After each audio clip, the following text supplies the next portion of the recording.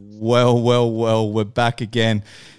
I have to start this episode. Wait, first I'll say people have to always remember to subscribe, like, share. And the funny thing about that is, like, I was told by someone I have to say that. And I always thought, I just assumed that people just did that. But anyway, but this one's a special episode only because we went to great lengths to get this episode up and running. Like, if people only understood what the hell was going on with this episode, it is incredible. And I have to also say it's one of those moments where when they say everything happens for a reason, I this week this has happened. It's been one of the most stressful 48 hours for me, right? And I guess this next guest originally was meant to come on I would say a month ago or just over a month ago. It never eventuated. Obviously, COVID. We'll always blame COVID for that.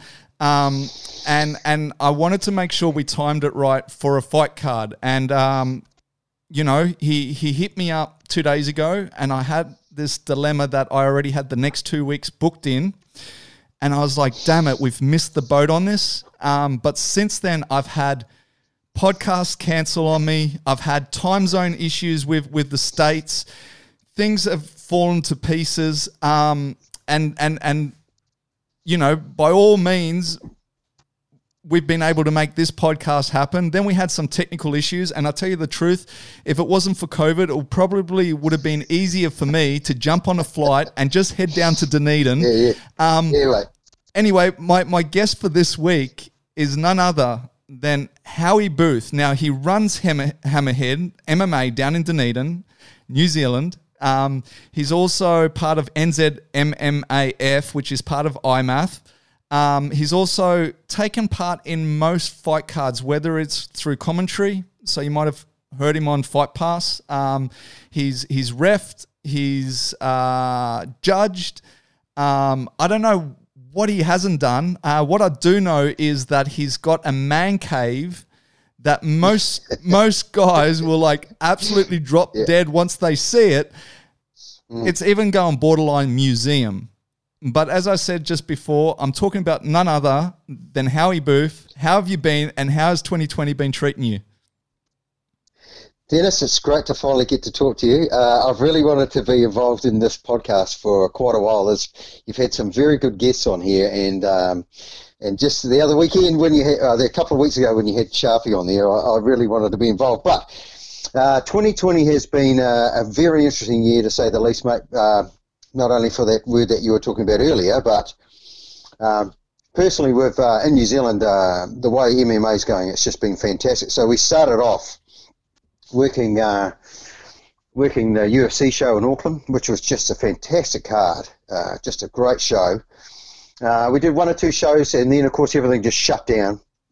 We managed to do, down here in Dunedin, we managed to do a show not long after, because we went to different levels after we did a complete lockdown for 6 weeks for the whole of the country, and everyone was thinking it was this kind of thing. It was like, just think of this, there was no work, no schools, no shops open, nothing. The only thing you could do was get petrol and go to a hospital, basically, if you had to, and luckily that there wasn't many that had to. So we did that. We did our show not long after that, and then we went back into level 2 there just recently, and we did have another show, which technically should have been about a month ago, but now we're building up to the show, which is next weekend, which is the one that we're very excited about. But I was involved in a show last weekend, actually, so this is why we love level 1 down in the deep south, mate. So, as in everything was at a different level in Auckland, obviously, and there was a show in Auckland last weekend, and it was a very successful show. But and they've been planning it for a long time, the Shuriken show, but it was under the restrictions, unfortunately, from level 2. But yes, so let me we're back to level 1, the whole country. Let me ask you on that though. Like, are you able to send say fighters up to Auckland? Like, because for instance here we've had the case that they've had fights up in Queensland, but no one can cross the Queensland border. So it's literally people that are in Queensland that can fight. The rest of us are just kind of watching what's happening in Queensland, right? So is it the same case that, or have you been able to send fighters between islands? We've been able to do that. Just recently when we went back and the levels jumped up again, Auckland went up to a higher level because they did have cases that were in the community. And so everything was just sort of really put on hold. They basically went to a lockdown situation for a couple of weeks where the rest of the country was at level 2. They were at level 3. Then we went to level 1. Auckland's just gone back to level 1 now. So everything's sort of been put on hold. Very much put on hold, but now it's all going to take off again, especially in the combat sport side of things. So it's a wee bit different to the situation you have with crossing state lines in your country. So we're basically back to normal now, and we're really looking forward to this big show. And the thing that was happening here was after the lockdown, and we got the all clear. There was concerts, rugby was on, everything was happening, and there was big crowds. It wasn't an issue at all. So hopefully we're back to that status now because there's no more community transmission. You see, so that's the best part. That's the crazy thing here, though, is that we've now had rugby, yes, or league, I should say. And it's funny. Yes. I actually saw a guy post about it the other day where he's like, how is it that we can have 18,000 people at a rugby match, yet we can't have an event? Like, for instance, for us, even like we were meant to have a finale night a couple of weeks ago, or actually it was meant to be this weekend, I think. Yet they won't allow that, whether it's 400 people, 500 people, they won't actually allow it, right? Even to the point that Mick was happy to kind of make it as the international thing right now, which would be to do it as a streaming-based service where we just need a venue, the fighters would fight, but the commission wouldn't sign off on it, yet we can have 18,000 people go to a football game and watch football, and it's just kind of crazy the way that they've, like, you know, they pick and choose, I guess, what they want to support and what they want to allow. I just don't see it. Like, at the end of the day, social distancing is social distancing no matter if you go to a concert, no matter if you go to a sporting event, but for some reason... it's a bit bonkers over here anyway. Oh, it's the same thing, especially with the rugby over here. Some of the games were played in closed stadiums, you know, just at the time. Not that there was a threat, we'll say, down here as such that we knew of socially, but everyone adhered to the rules. So that was the interesting thing. But now we're back to level 1. This is what we wanted. That's why we've postponed the show, and that's coming up. So this is really what we wanted, so that was the important thing. And apart from that was the safety of everyone, of course, and Auckland's gone back to level 1, so we just fingers crossed that we stay there like that at the moment, so that's the most important thing. And when you say level 1, what does level 1 look like for you guys? Like, are you allowed to have crowds? Like, yes. Is it full capacity, or are you like, you know, three-quarters, or what? No, everything's basically normal at level 1.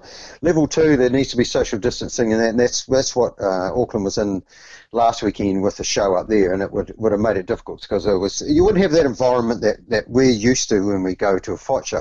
As in, you need that capacity and that closeness to get that feeling for the shows, which is what's missing internationally at the moment. But you know, aren't we pleased we were able to watch such great fights? Well, I don't know. Like I always say I sit into, like, to be a live audience member, yes, we're missing the crowd. To watch it on the telecast, I actually enjoy it with no crowds.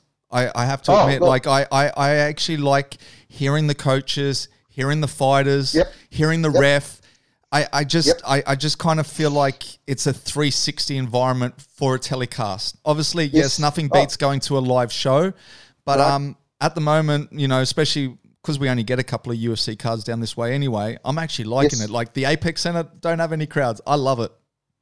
Yeah. Look, it's really interesting, Dennis. Look, I agree. It's the interesting part for me is when I do my study of the shows, we'll say the pay-per-views.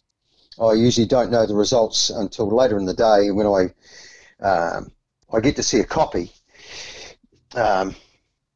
And I usually watch it without any audio. So I'm not hearing the bias and all that sort of thing. So I'm watching the fight for what it is, even though you're getting the perfect angle all the time. I try and explain this to people about the judging criteria, as in live is different to what you see on TV. And with regards to, we'll say, commentator bias, replays and things like that, and you're taking their opinion on board sometimes of who they think is winning the fight, and then it's quite interesting. So I usually watch it without any audio going, so I can just watch the fights. Just to see how they play out, but just as a personal thing, so I don't mind that without anyone in the house with me either, and a very quiet time. So once again, I agree with you. I enjoy the how they're doing it at the Apex Centre or if they're on Fight Island. It's just like a close personal fight in a gym that you know really well, basically, and with just a select audience. I think it's fantastic. Now listen, I really enjoy it. Listen, you've been to Fight Island, right? But but you went to Fight Island before it was Fight Island. Is that correct?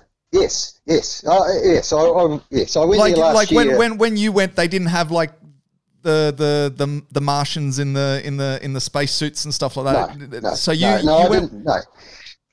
So what was the experience like? Did you stay at the same, like the W hotel that they stay at and stuff? Like, was it exactly the same in that regards? And what was that experience like?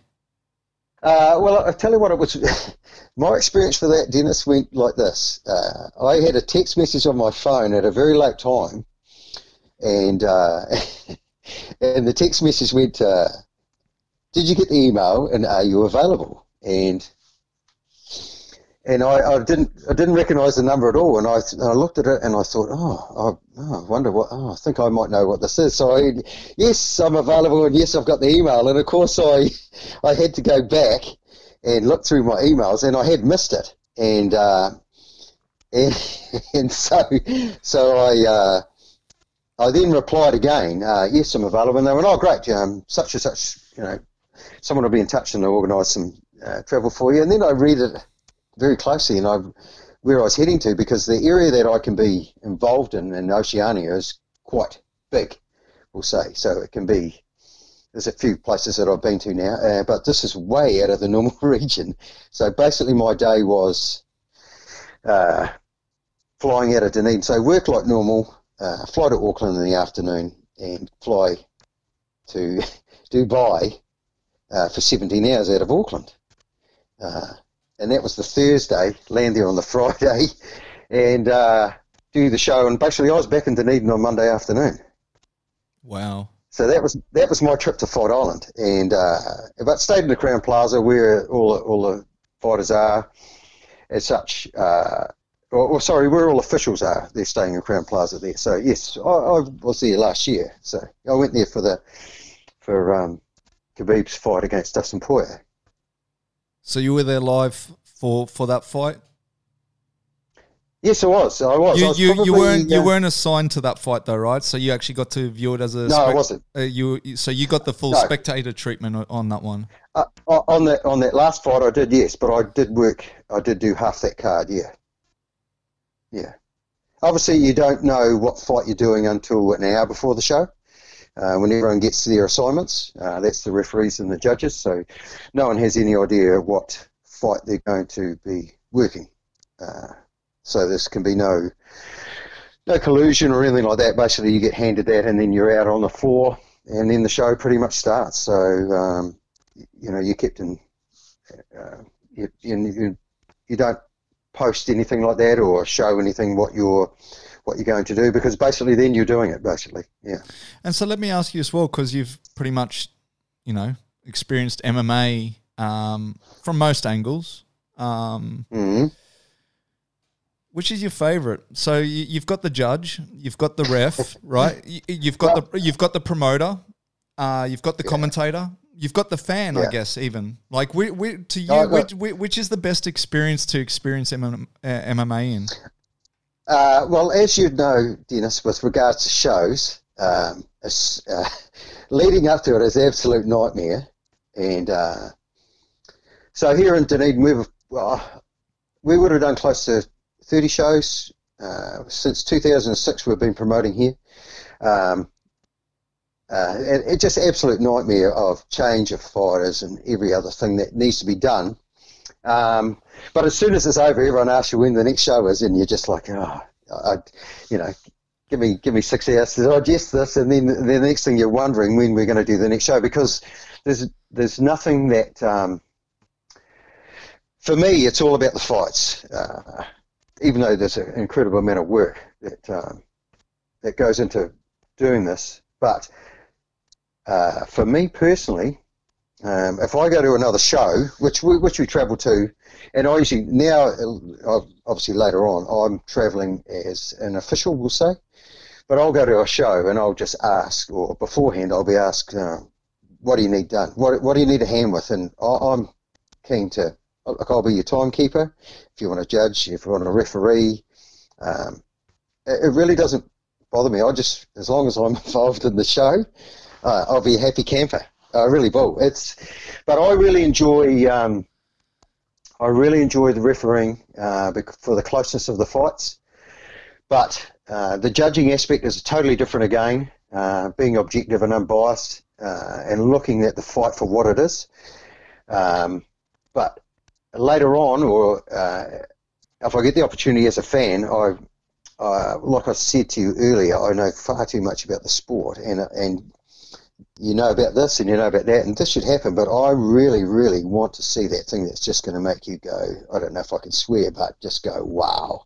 I want to see those things that just make you go, God, this is why we love the sport. You know, you just want to see that X factor involved in it. It's the immediacy of the sport is the best part of it, you know, and the way, especially with the crowds that we've had down here, they're so knowledgeable, and if the fight's over in 30 seconds and they see something spectacular, no one complains.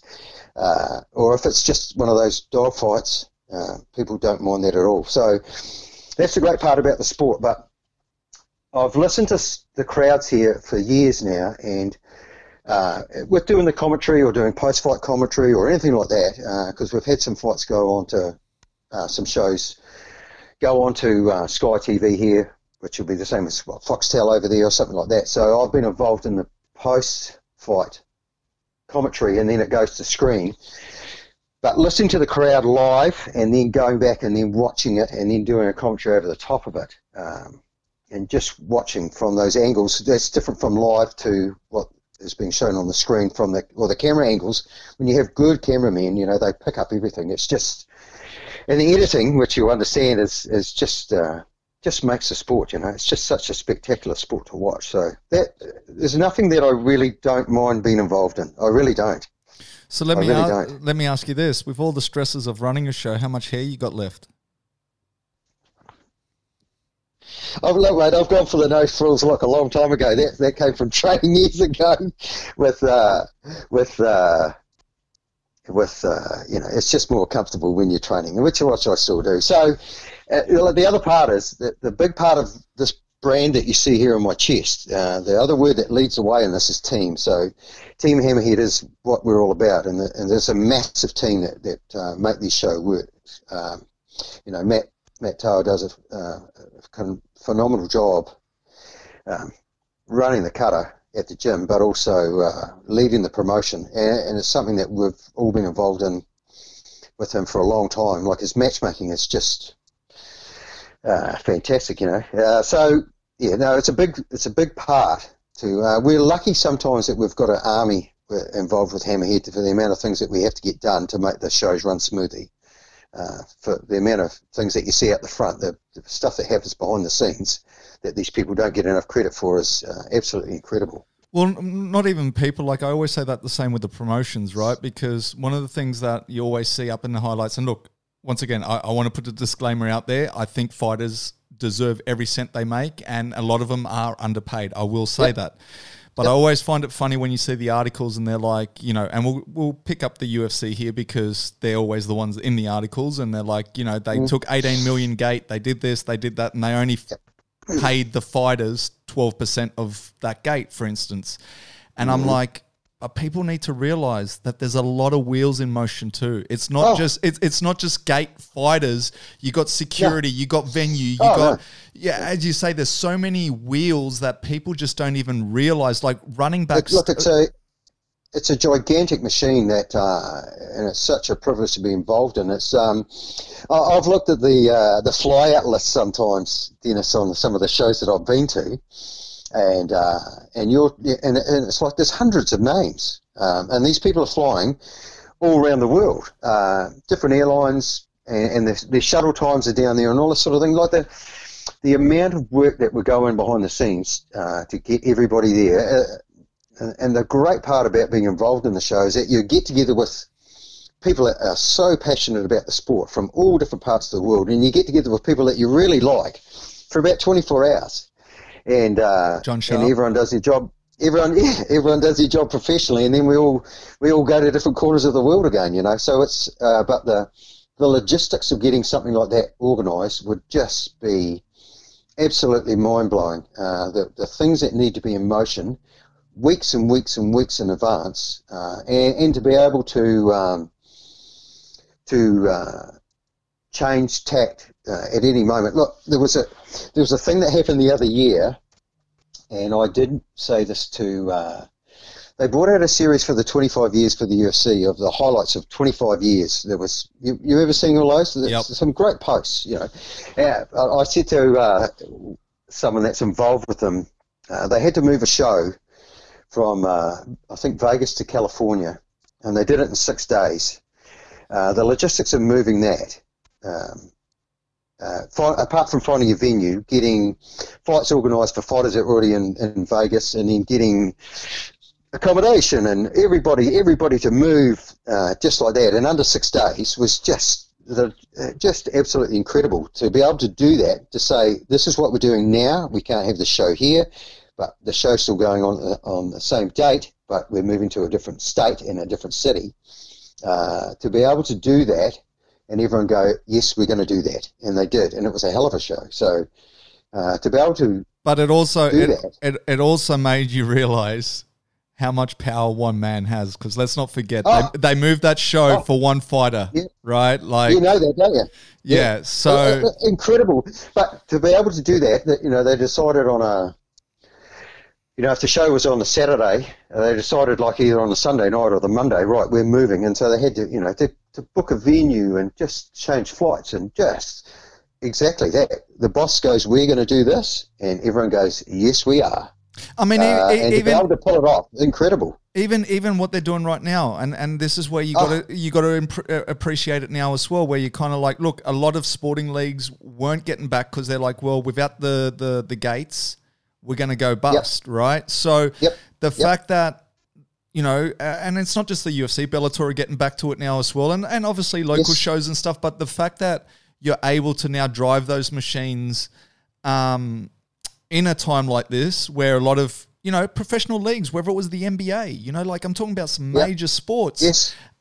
You've got to sit back and appreciate that too, and go, look, and the other thing, I guess, the other one, once again, I always rely to the UFC only because all the articles always point the finger at them.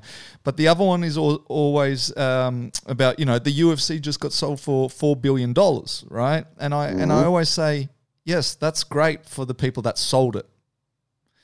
The people that have bought that, unless they were paying in cash, they've got some heavy loans with interest on that $4 billion. So you can't just say like, oh, it got sold for $4 billion, so therefore they've made mega money. Yeah, the people that have sold it maybe have made mega money, but the people that currently own it, they're now in debt.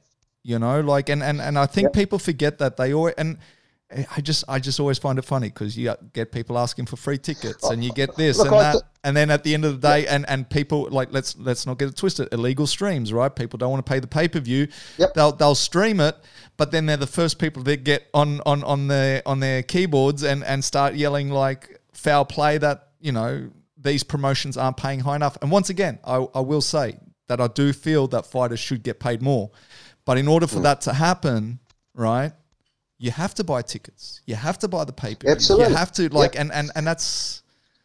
Oh, look, I think one of the biggest things that's happened, Dennis, is that it's on ESPN. To put that with the Big Four, and then you've got MMA or you've got the UFC there. It's absolutely incredible. That's a hell of a coup, and how the sport would have taken off, since there's no other live sport on, it would just be incredible. The amount of people that are watching and now appreciating the sport more because there's nothing else to watch. But, and saying that, like you say, as much as we enjoy the shows that are at the Apex Centre, and this is the second time they've gone back to Yas Island, to Fight Island, there's been some amazing fights.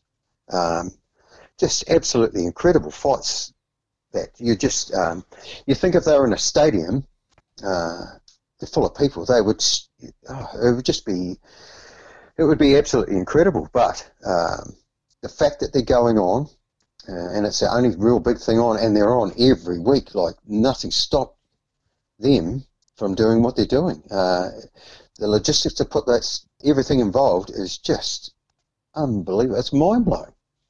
And even it's incredible. And even when you think about it, like their PI institutes that they've got in Vegas and also in Shanghai now, like I remember like going into that place, and you know, it's one of those things, like once again, you see it in major leagues. And I think that this is the great thing too, is like, you know, you see basketball teams, they have their rehab centers, they have all this. And I think for the first time, you know, they were able to achieve that with the PI centers, you know, and I mean that because you go in there, upstairs, they've got the cage, they got the rolling mats, they got everything downstairs there, strength and conditioning. Then they've got the pool, the spas, the cryo. You know, like it's literally set up. They've got a cafeteria, and if you're a fighter, you eat for free. If you're part of the camp, obviously it's at a reduced. It's a ridiculous rate anyway. Like it practically is free. But I'm saying, you know, they've got everything at their disposal, and at the end of the day, it just creates a better product because these athletes are really peaking, right? Like they're really, as I said, they're in peak performance because they've got all the pros looking at them. If they're injured, they get them back on. I don't know. And once again, all of that, as I said, if you're a fighter, that facility is for free for you. Yes. Right? Yes. Where's that money coming from? And that's what I'm saying. Like people just don't understand that there's a lot more than just gates and fighter pay. Oh, right. Well, look, absolutely. You know, so for them to be able to keep doing this, you know, this is huge amount of money invested. So, you know, we're enjoying the spectacle that we of the sport that we love, but you know, the things that are involved behind the scenes is absolutely incredible. Absolutely incredible. So it's been well thought out and well planned, and it's working. You know, it's fantastic. Huge investment in the sport, massive. Now let me take people back to your beginnings, right? So, and that's because obviously you've seen from where it's pretty much come from. You said you went to the first show in Dunedin, and I think was that the first show in Dunedin or first show in New Zealand back in '97? Mm-hmm. Yep, I was. No, what was it? The first show in Dunedin, or was it the first show in New Zealand? Like, was that the first ever show, or? No. I've had many debates about this, Dennis, and the interesting thing is there was limited rules shows in New Zealand.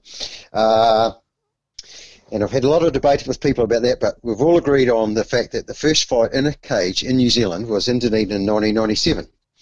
And I was fortunate enough to go to that. I actually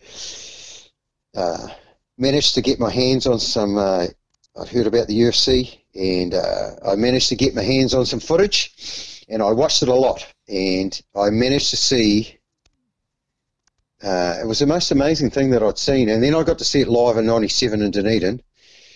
And it was just like, wow, like things have never been the same for me. It really hasn't. I've been involved. I got involved as soon as I could. As soon as I saw it, it made complete sense to me. It was just, it had every part of a real fight with rules and honour as far as I was concerned. And I got involved as soon as I could. It was great. It was great. It was mind-altering. It really was. And it hasn't stopped all these years later. And it's kind of annoying because, as I was saying to you before the podcast, is that's the year that my sister was born in Dunedin. Yeah. And it's also the year I left in Dunedin, left Dunedin. Yeah. So maybe I should have stuck around for a while longer. Do you remember what promotion that was? Yeah, it was Reality Fight 1. It was Peter Williamson was the promoter, and he was also the main fighter. And they had 2 weight divisions, 2 classes.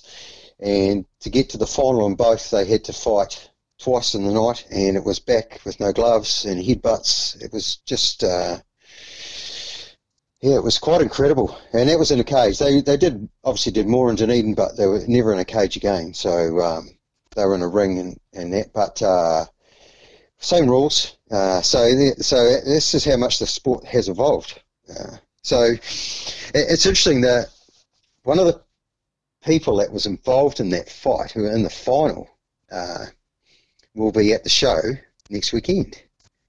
And I've spent a bit of time with him, Mr. Chris Easley. So, and I've talked to him quite a bit about that, and the fact that he was involved in something like that. And he didn't get the result he wanted in that fight, but they did rematch, and he did get the result that he wanted in the second fight. So that was, that was very much the start of, we'll say, there was limited rules fights, but that was, we'll say, MMA in New Zealand, I would say, in '97. But there was obviously limited rules fights before that, but not in a cage, or not on that scale, let's say. And then it took off. And so, how did you, I guess, get involved? So obviously you went to that show, but now obviously, as I say, you're heavily involved, right? Like from as I say, being part of Hammerhead to reffing to flying to Fight Island. You've obviously come to Australia. Yes. I guess you do most shows in NZ. No. There's other promotions in New Zealand that I had nothing to do with, apart from perhaps cornering and stuff. But down in the South Island, yeah, sure, do lots of different shows here. So and different either refereeing or judging, or like I say, timekeeping, whatever. I'll help out. Not a problem, mate. Not a problem. But I have done. Well, I did do an Eternal show, the one that was in Auckland before the UFC. I did work that one, so that was interesting. Let me ask you, do you still do stuff, was it Isaac? Yeah, it was funny, actually. Like, that thing popped up on Facebook today, that one that I sent. It was 4 years ago that we did Brace in Christchurch. We did the live feed, and Isaac actually worked. I sent that to him today, and he goes, God, it seems like a lifetime ago, but we did. He was actually emceeing the show in Auckland last weekend. So he's still very much involved in the sport, does a lot of MC work, and he's very much involved in the fight scene up north. And like I say, I was reffing in Alexandra in a show that we did up there, that we were involved in up there. It was a Hammerhead bucket list up there from Central, and the cage was on the ground. It was great, and it was in a pub, and the punters loved it. And I was refereeing, and there was a time where the fighters walked through the crowd, and some of the crowd where they were seated, they could probably touch the cage, and there was that much noise. Even though the timekeeper, I could see him, he was only two meters away from me, that I couldn't hear the bell. There was that much noise. It was just real grassroots stuff. It was just fantastic. It was really good.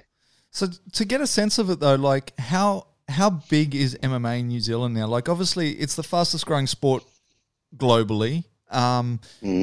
Obviously, as I said, like here, it's weird. Like here, when the UFC comes to town, obviously it sells out. But sometimes some of these local ones, you know, I mean, don't get me wrong, Eternal's done a good job. The one that I went down to in Melbourne, that was pretty much, but it was also the weekend of the UFC, so I don't know if that helped, like having the 2 nights together or whatever. But like, you know, as I said, like I've read articles that Izzy has now become, I guess, a bigger icon than the All Blacks, which I find hard to believe. Yes. You know, and I heard someone else say to me that, yes, he is bigger internationally than the All Blacks, but in New Zealand, the All Blacks are still number one supreme. But how big is it now? Well, here's the interesting thing, Dennis. I read this just the other day. Like, we're going to have the first Bledisloe test this weekend in Wellington, and it's been 400 days since the All Blacks have played in New Zealand. Well, 400 days since they scored the last try in New Zealand. So, in that time, a lot's happened. It was a year ago, just the other day, that Israel beat Robert Whittaker in Melbourne on that massive show, and he's defended the title twice since then. During COVID.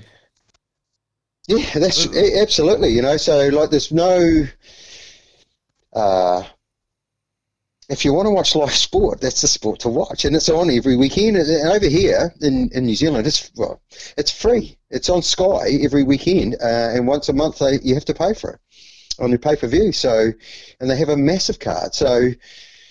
The profile that, like I say, that Auckland show that I went to earlier this year was just an absolute fantastic show. Brad Riddell on it, and Dan Hooker fought Paul Felder. It was just a fantastic show. Like, apart from the fact that it was in New Zealand, it was a bloody good card, and it delivered. So, like, the profile of the sport here is great. All we need to do is have more shows. It's as simple as that, and we just know how hard it is to.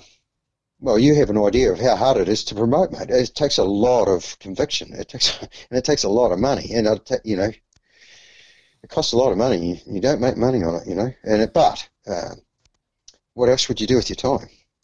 But that's the other reason why I keep, like, every time I talk to someone that's got anything to do with Bellator, I keep, like, saying, get into Scott's here. Like, because I do, as I said, like, when UFC come, we have no problem selling those out. And I just think, when you have that kind of backing, and I just feel like if Bellator were to come to Australia as well, I think they wouldn't have a problem selling out. I think their show is big enough to do that. And I just feel like once those kind of shows come in more often, because that's the thing, like, I think as well, and I'm not trying to squash the local shows, but I feel that when you have this one major show come once a year, it's kind of like, but where if it becomes a more regular thing, then I think it'll also build the local show as well.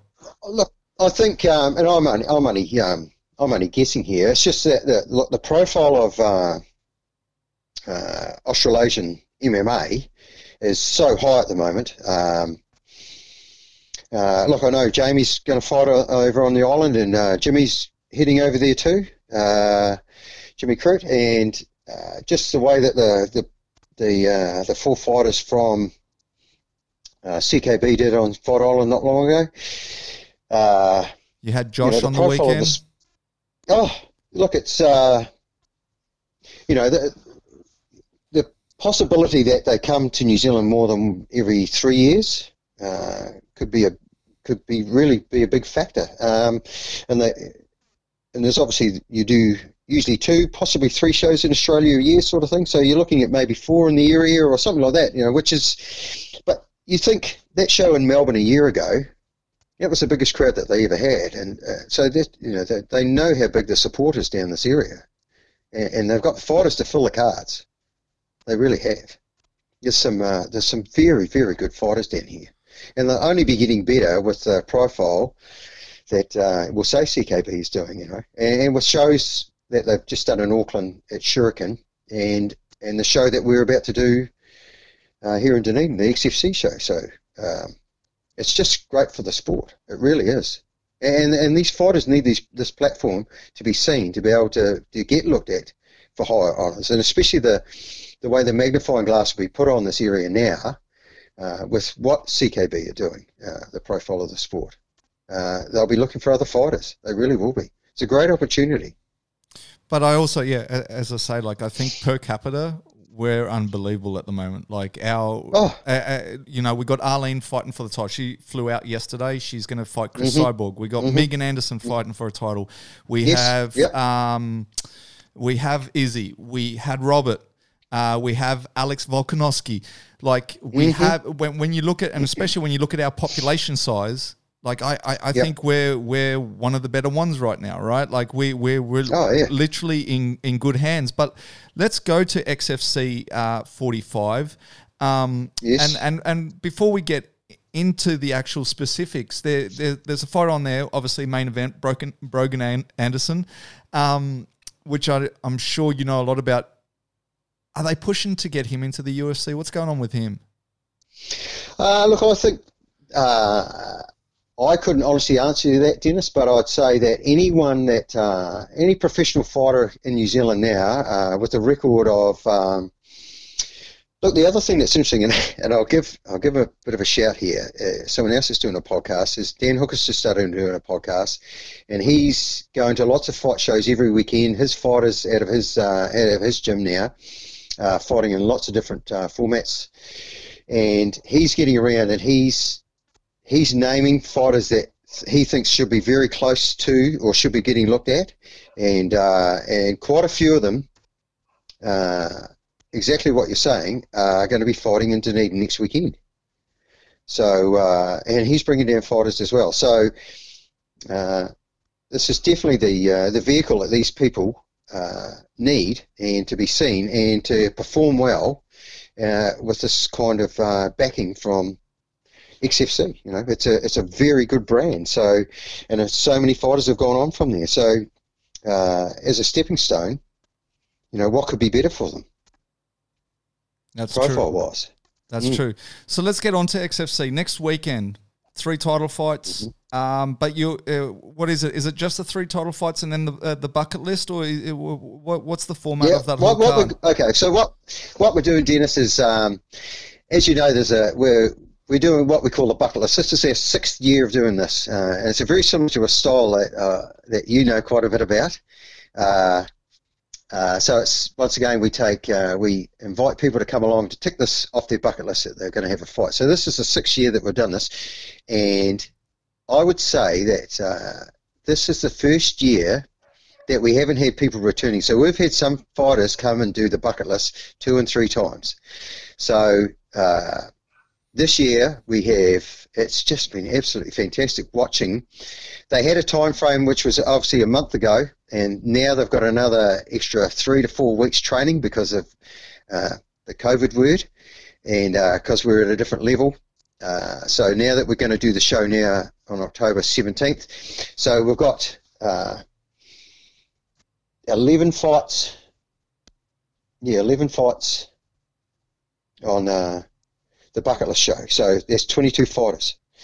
So they're going to have their first fight, and that's on the same night as the XFC show, which is going to run in conjunction with it. And then we have a full XFC show as well. So we're going to have the best part of 20 fights next Saturday night. So you're going to see, the people are going to see from amateur, first-time fighters, some people with no martial arts background, some people with martial arts background have their time of training and then get to perform, and then you're going to see right up to the cream of the crop in New Zealand at the moment, going to be fighting for XFC titles and defending their titles, which is very exciting for us down here. Very exciting. It's a very, very good card. So, yeah, we've got 20 fights coming up next weekend. Well, the night that I met you, which was on that brace card in Christchurch, we actually had both the main event guys fighting on that card. Yes, you did. Right? We actually did, yes. Which is kind of funny because when I saw that post, I'm like, I know both of those guys. I've seen these guys. Yeah, well, that was the great part for me was calling that show, but and watching all those fighters. And the great part for me, Dennis, was apart from calling the fights, is I get to interview them as well in the cage, and I'm going to be doing that also. So. A lot of them I know either through being an official or being part of the game, and I've cornered against some of them or back in the day or all kinds of stuff. So you get have a bit of a rapport with them, so you can have a bit of a chat before the show if you see them. And basically I said to them, if I come and talk to you after your fight, that means you've won. So you better have some good chat for me. So once again, we're going to be going through that. So yes, we've got some like the 3 title fights that are up on this card of XFC 45 are very, very good. Very good. And what Like, are you there's people- and there's what, people and what from are you out ex- at- what are you expecting out of these bucket list people? Well, look, I tell you what, we did the with the other club that we have, the Hammerhead Central Club. They did the same thing. So in the past, they've got fighters, trained them up, and we've had fighters from Dunedin, and they've competed against each other. So last week they did their show up there. It was their fighters fighting their fighters, and this is what we're going to be doing down here. So if the show down here is anything like the one that they had up in Alexandria the other weekend, it's going to be absolutely barn burner stuff. Like, it was just, it was empty the tank stuff. It was really good. There was times where they were standing there looking at each other like, is this really only 3 minutes? God, it seems like it's 30 minutes. Like, it was just, this is the thing that we love about amateur fights. They have that emotional roller coaster they have to go through, the big adrenaline dump, thinking what they should be doing, being told what they should be doing, and perhaps not doing what they should be doing. So, that's the part that we're looking for. But watching the development of the team of fighters down here, now that they know they're all matched up and who they're going to be fighting, a lot of the people are fighting the people they've been training with all this time, are looking very, very good. There's some fights on there that I'm very, very interested in watching and calling on that Saturday night. So just to see how they're going to go. And is that specifically run out of Hammerhead, or is that like a bigger region thing? So it is just a Hammerhead thing? Well, it's something that was started 6 years ago. Tick it off your bucket list. So we have done it with Carl Weber's gym in Christchurch. We did it like an Otago Canterbury thing one year, and this is all with the backdrop of suicide awareness that we've been part of promoting. Not promoting, sorry, but it's always been part of our promotions to support these people, these causes, because it's such a big thing. And we've been doing this for quite a while now. And so we did Otago Canterbury, and then with the club up in Central, been doing that for a couple of years now, which is great. So, it's just a very good vehicle for people to get this out of the way. Something that they need to do, like different age groups and everything. You would totally understand this. And have you had any of those guys go from ticking it off their bucket list to actually then, I guess, getting on the amateur circuit or even pro circuit? Like, have any of them actually developed on further? Yeah. There's actually one of them who was the main card of the last year's bucket list is now on the XFC card. Next weekend? Yes, he is. Yeah. So they're stepping up, So this is a great opportunity, that they get if they show promise and they hang around, which is great. The number of people that hang around after they've done this and keep training is great.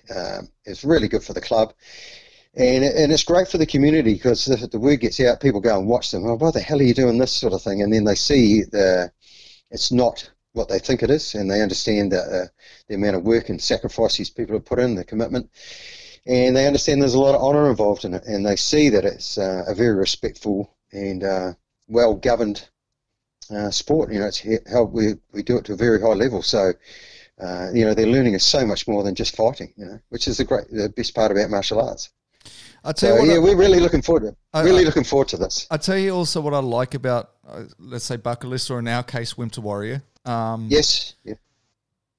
At bare minimum, I think it educates those people, right? And what I mean by that is, like, when you go to an event and they'll be wrestling up against the fence or whatever, and people start booing and things like that. Yeah. And I think at bare minimum, the people that go through these programs, they end up coming out and they understand what's going on. And so all of a sudden, where you might have been one of those people on the sidelines booing in those moments, all of a sudden, you're like probably there with a couple of other friends that are starting to boo, and you'll be like, no, this is what they're doing, and this is what they're doing. And I think just even from an educational side of things, that's what I really like. So whether people obviously continue on, whether people continue to train, or whether it is a bucket list thing, but it just as I say, educates them as the general fan as well. I think it's a great, and also it just, for me, it was the discipline, right? Like it was just, even like going through that, from dieting to getting up every morning to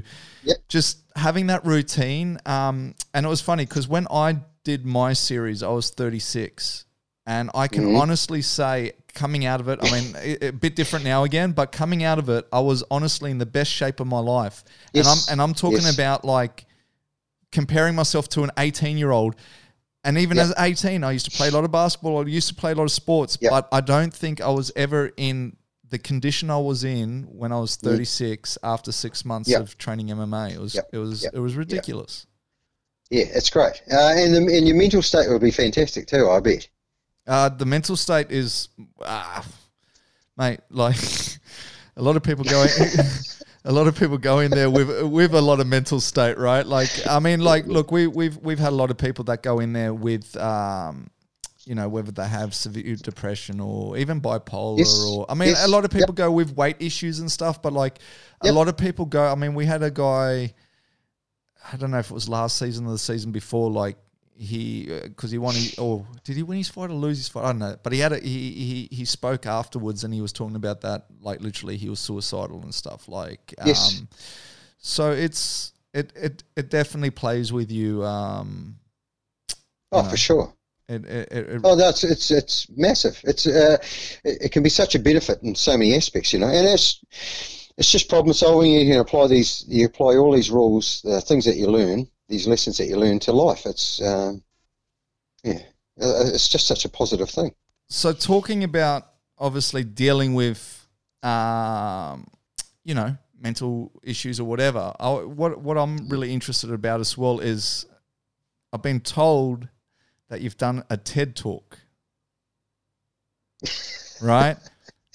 Yes. And I want to know, like, was it MMA related? What's the deal with that? Like, talk us through, because usually, like with the TED Talk, and to be honest with you, is it anywhere where we can actually look it up and no, you can't look. I'll tell you the great part about this, Dennis. I still don't know why I got asked to do this, but I think it was set up. But it was so interesting to do. And of course it was about MMA, and I kept saying to them, why the hell do you want me to do this? I'm so used to talking about MMA to people that are interested in this, and you want me to talk to people that know nothing about it. It took a lot of time to get the story that it was acceptable. I think that would be the word, acceptable. To tell, basically, because there was sometimes I was telling them things to give them background, and they just would like, and the guy kept coming up to me and he goes, "You can't say that." I'm like, "Well, I can, because it's true." And he goes, "No, you just can't say that. People just won't understand." I says, "But this is my truth, mate. I understand this, And I said to him, and I said this simple thing to him. I said, "Look, you might not be interested in this, in like the fighting side of it and all that sort of thing." I said, "But you could go to any school, you could say to anybody, tell me, go to any kid's school, go to a kindergarten and say to them, who's the strongest and who's the fastest in your class?" They'll go, "That kid there and that kid there." Kids know this stuff. It's important, And it was also going to be part of my talk was, I said, if I stood there and I said names like, Dempsey or Lewis or Marciano or, obviously Tyson or Frazier or Ali or Foreman, somewhere in this crowd, or the demographic of the crowd of whatever age group from 20 to 80, someone will understand what I know that name. And it's like, well, why do you know that name? Why is it important that you know this name, This is how important fighting is to us, We still want to know who's the strongest in the village. It's as simple as that. So, yes, I did do a TED Talk, and I did get it right. Finally, that it was acceptable, and it was a very interesting experience to do, because I had some really funny bits in it, but the people that were sitting there in front of me just did not know when to laugh. They just didn't get it. But the people that I took there to the show, they were laughing their heads off down the back, but the other people just looked at me. I was getting no feedback, nothing. It was total stunned mullet views from them, but it was I was asking them a lot of questions, basically. So yeah, it was quite interesting. And of course, like you say, the interesting part was, where can we see this? And it was one of the, it was the only one on the night where the teleprompter cut out and the screen behind didn't work and all this thing, and they couldn't record it. But I was with people that were doctors and lecturers, published authors, and their stuff was, their subjects were really interesting, and it was, and why I was in there I still don't know, but I still keep in touch with people from that night, and I've just got in touch with one not long ago, and I said, you better come to this fight night, because we used to talk about MMA all the time. But he totally got what I was talking about, and it was just like we were talking about the good things that come out of martial arts, as apart from the physical experience, is the mental experience of it, and I suppose that's what I was doing with the talk. But I did have, the best part for me is I did have people come up to me later on and say, my kids watch this stuff all the time and I didn't like it, but I've heard what you said tonight, and you've changed my mind. And I was like, oh, that's great. That's all I wanted to do, because I did talk about the emotional side of the sport, that which to me is a massive part of it. The roller coaster that they go through, which you would have done. Being tired or being organised or being injured or got to go, or why am I doing this? And, it's just, it was great. It was great. I mean, the hardest thing for me when we're talking about the roller coaster wasn't the injuries and stuff. I think I got through it pretty good in that case. Mine was once you got to the sparring, and it was just like, oh yeah. No, you told me this. Yes, you just don't get it. Like it's like one day you walk in there and you're landing your shots, right? And you literally, it doesn't matter. I was against light heavyweights. I was whatever. It didn't matter. It didn't matter. And I was landing everything. You kind of leave that gym that day, and you're like, I'm gonna have fun come finale. Like you literally have that sort of raking confidence. And then you go in the very next day. So we're talking about 24 hours later, right? Yeah. And I don't know what happened. All of a sudden, I'm not landing anything, right? No, yeah. Everyone's getting their gloves on my face, and you leave there and you want to cry, right? And I think that was the roller coaster for me, was like, how in 24 hours can you keep bouncing up and down, where one day you're the king of the gym and then the next day you're actually the peasant, right? Like in a sense, right? Like you're literally the and I think it was the most humbling experience there, because as I say, when you first left the gym thinking you were the king, right? You had a bit of a chip on your shoulder. Like it just happens, because you're like, like I was owning people, right? Like literally, like without wanting to swear, but you'd be like, you were my bit, like. But then all of a sudden, the next day you walk in, and then it just didn't work out too well. And I think even in that, as I said, like, I mean, I never went in because I had like depression or anything, so that wasn't for me. For me, it was just more or less a bucket list. It was a challenge. It was whatever you want to do it. I mean, on the finale, they put the video up. I spoke about that. I always told people to chase their own dreams, and I kind of went, well, that's a dream of mine. Like, obviously I was too old to chase it, as in to chase it. But I thought, why not give it a crack? But like, so the hardest thing for me, I wasn't overweight. I wasn't so I went in it with a totally different kind of mindset. But it was humbling. But that part that you said with that, the easy way to sum that up is rooster one day, feather duster the next. I've never heard that one before, ever. Yeah, mate, you're a rooster one day and you're a feather duster the next, mate. So you're king shit one day and the next day you're brown bread, mate. So, that's great. That's great. That's exactly what it is. You get put on your ass. It's great. And so do you, when you run your series, do you run it independently to, say, your normal gym activities, or do you sometimes bring some of these actual fighters in to rough them up a little bit and give them a little bit of What Matt does at the gym was they have their own classes. They can train. They have their own specific classes every night of the week. Monday to Friday, and they can, as it gets close to the time, they do sparring on a Saturday, but they also come in the mornings and do their conditioning. So they have their own classes. So as they progress, and if they show promise and that, they get offered to be involved in the earlier sparring or something like that. So they can jump in other classes if they want, but they have their own dedicated classes. So that's how Matt runs that at the gym. So yeah, the bucket list is its own identity. But yeah.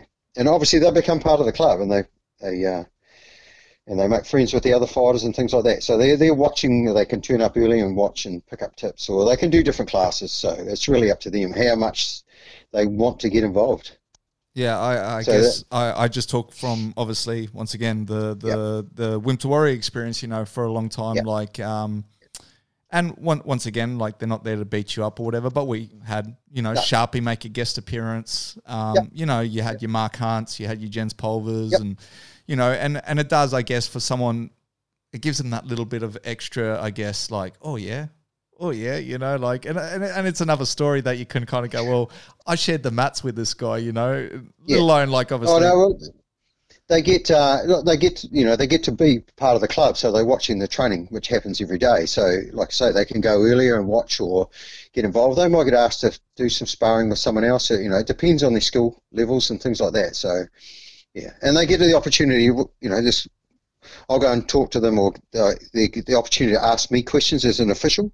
Not that I'm going to be reffing on the show, but I have done in the past, and I can run them through it. So they can ask those questions and get the correct answers. If adhere to the rules, these are the rules. Obviously, they know those, but then they have to act within those rules, and then they can go through scenarios and ask all kinds of questions. Can we do this and can we do that? Or no, you can't. Yes, you can. Or you can in this situation, but not like this. So yeah, so they get very, very good training, and they get drilled very, very well, and they understand the rules. And so then it's down to the day that they get to perform, or the night they get to perform in front of their friends. Nice. It's just fantastic. Nice. It's great. It's really, really good. It's a really good vehicle. It's a great show. We always look forward to it. We love amateur fights, because you watch them. Like you say, you watch them and you're thinking, wow, and I might see them later in the week and you just go, whoo. But then you got to see the ones that rise. But then again, it's the ones, you get the same thing of, they could be killers in the gym, but they fade under the lights, So, well, you get some that just aren't doing, you don't think they're doing very well, but just come and absolutely perform, just absolute standouts, and they will get the opportunity to be offered membership at the gym, that'll be paid for. Oh, so you guys have like a scholarship that comes from it then? If there's people that show promise and we know that they want to compete more or they want to go on, they will get the opportunity they'll get that offer to them. They get offered to fight on other shows, or if they show that potential and it's like, do you want to do more? Yeah, rightio, you can come back to the gym, you don't have to pay for a while, Nice. Come and fight for the club. Nice. It's great. Yeah, it's very good.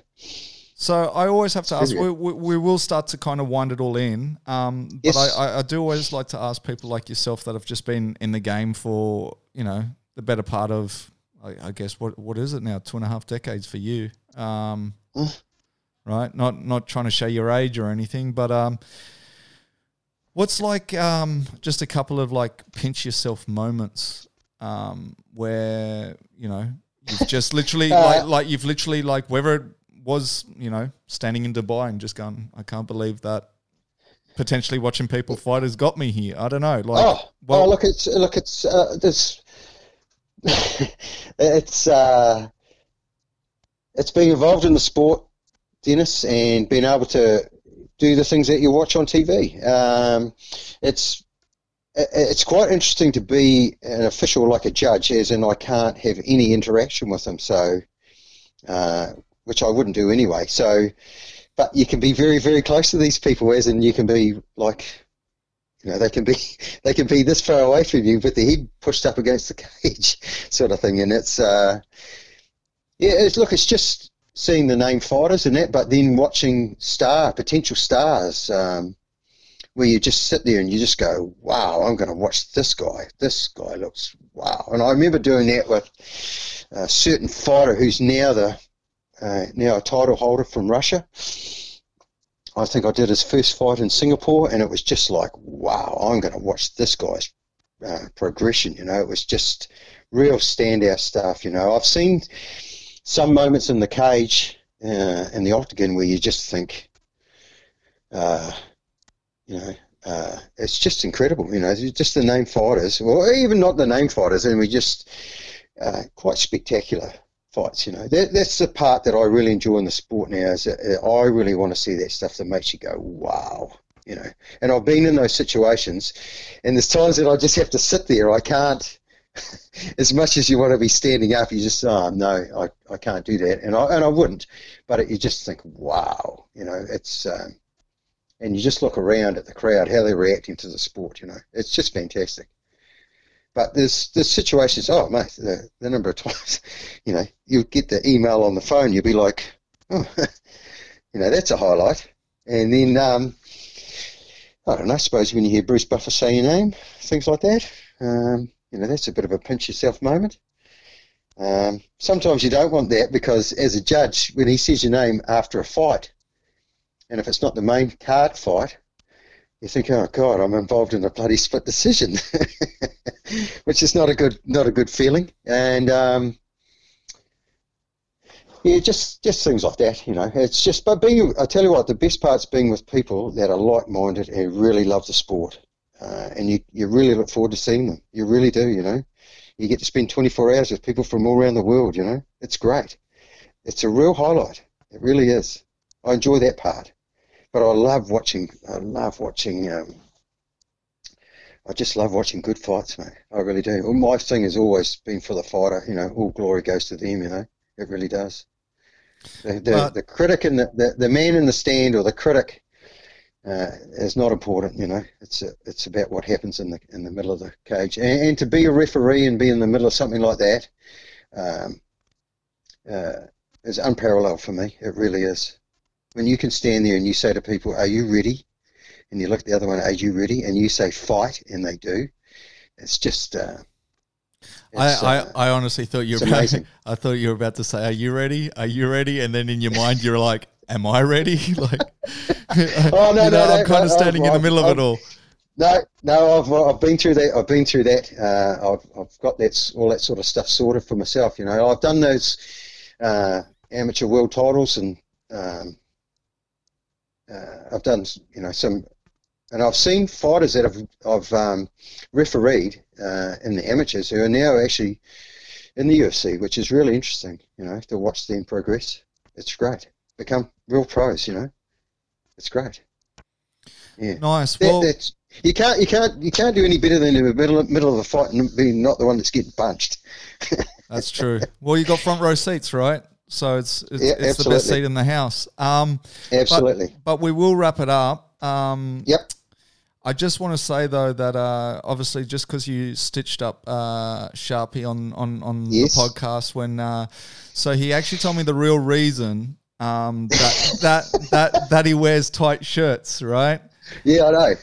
I know the reason. Oh, okay. He works out so much. He puts a lot of effort into it. He looks good. No.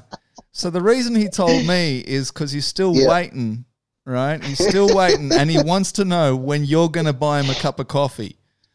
That's right. Right? Right, mate. He said that's why he's wearing it. He said, "Do you know I've been trying to get a cup of coffee out of this guy for so long." Yeah, he's like, "What do I do?" Yeah, he likes calling the shots as in if this happens and this happens, you're going to do this, or you're going to buy this, or we'll put this on this fight, or something like that. And I'm like, nah, mate, no way, mate. But look, people like that in the game, they're the absolute highlights, and they're the ones you want to get to. But he does drink a lot of coffee, and he doesn't mind paying, which is okay. That's what I reckon. But he does like wearing tight shirts, and the reason is he works out a lot. He does work out a lot. Oh, yeah, mate. But, so, look, we'll call it quits. Hopefully I can get you on another time, and maybe we can get some of these technical issues sorted out, and we can actually take a tour of the man cave that I mentioned before, because as I say, it's more of I guess a museum than anything else right now. Like, I mean, I've had the pleasure to obviously see a bit of it. But look, for people, I guess, that want to get into contact with you, whether it's to, go to one of these XFC shows, whether it is to, potentially tick off something on their bucket list, train for Hammerhead, or what's the kind of best way for people to hit you up or hit the gym up? Look, the best way is just Team Hammerhead on social media on Facebook. We post a lot of stuff on that. We're in Mosgiel, got a fantastic facility there, and it's a very welcoming, very friendly atmosphere.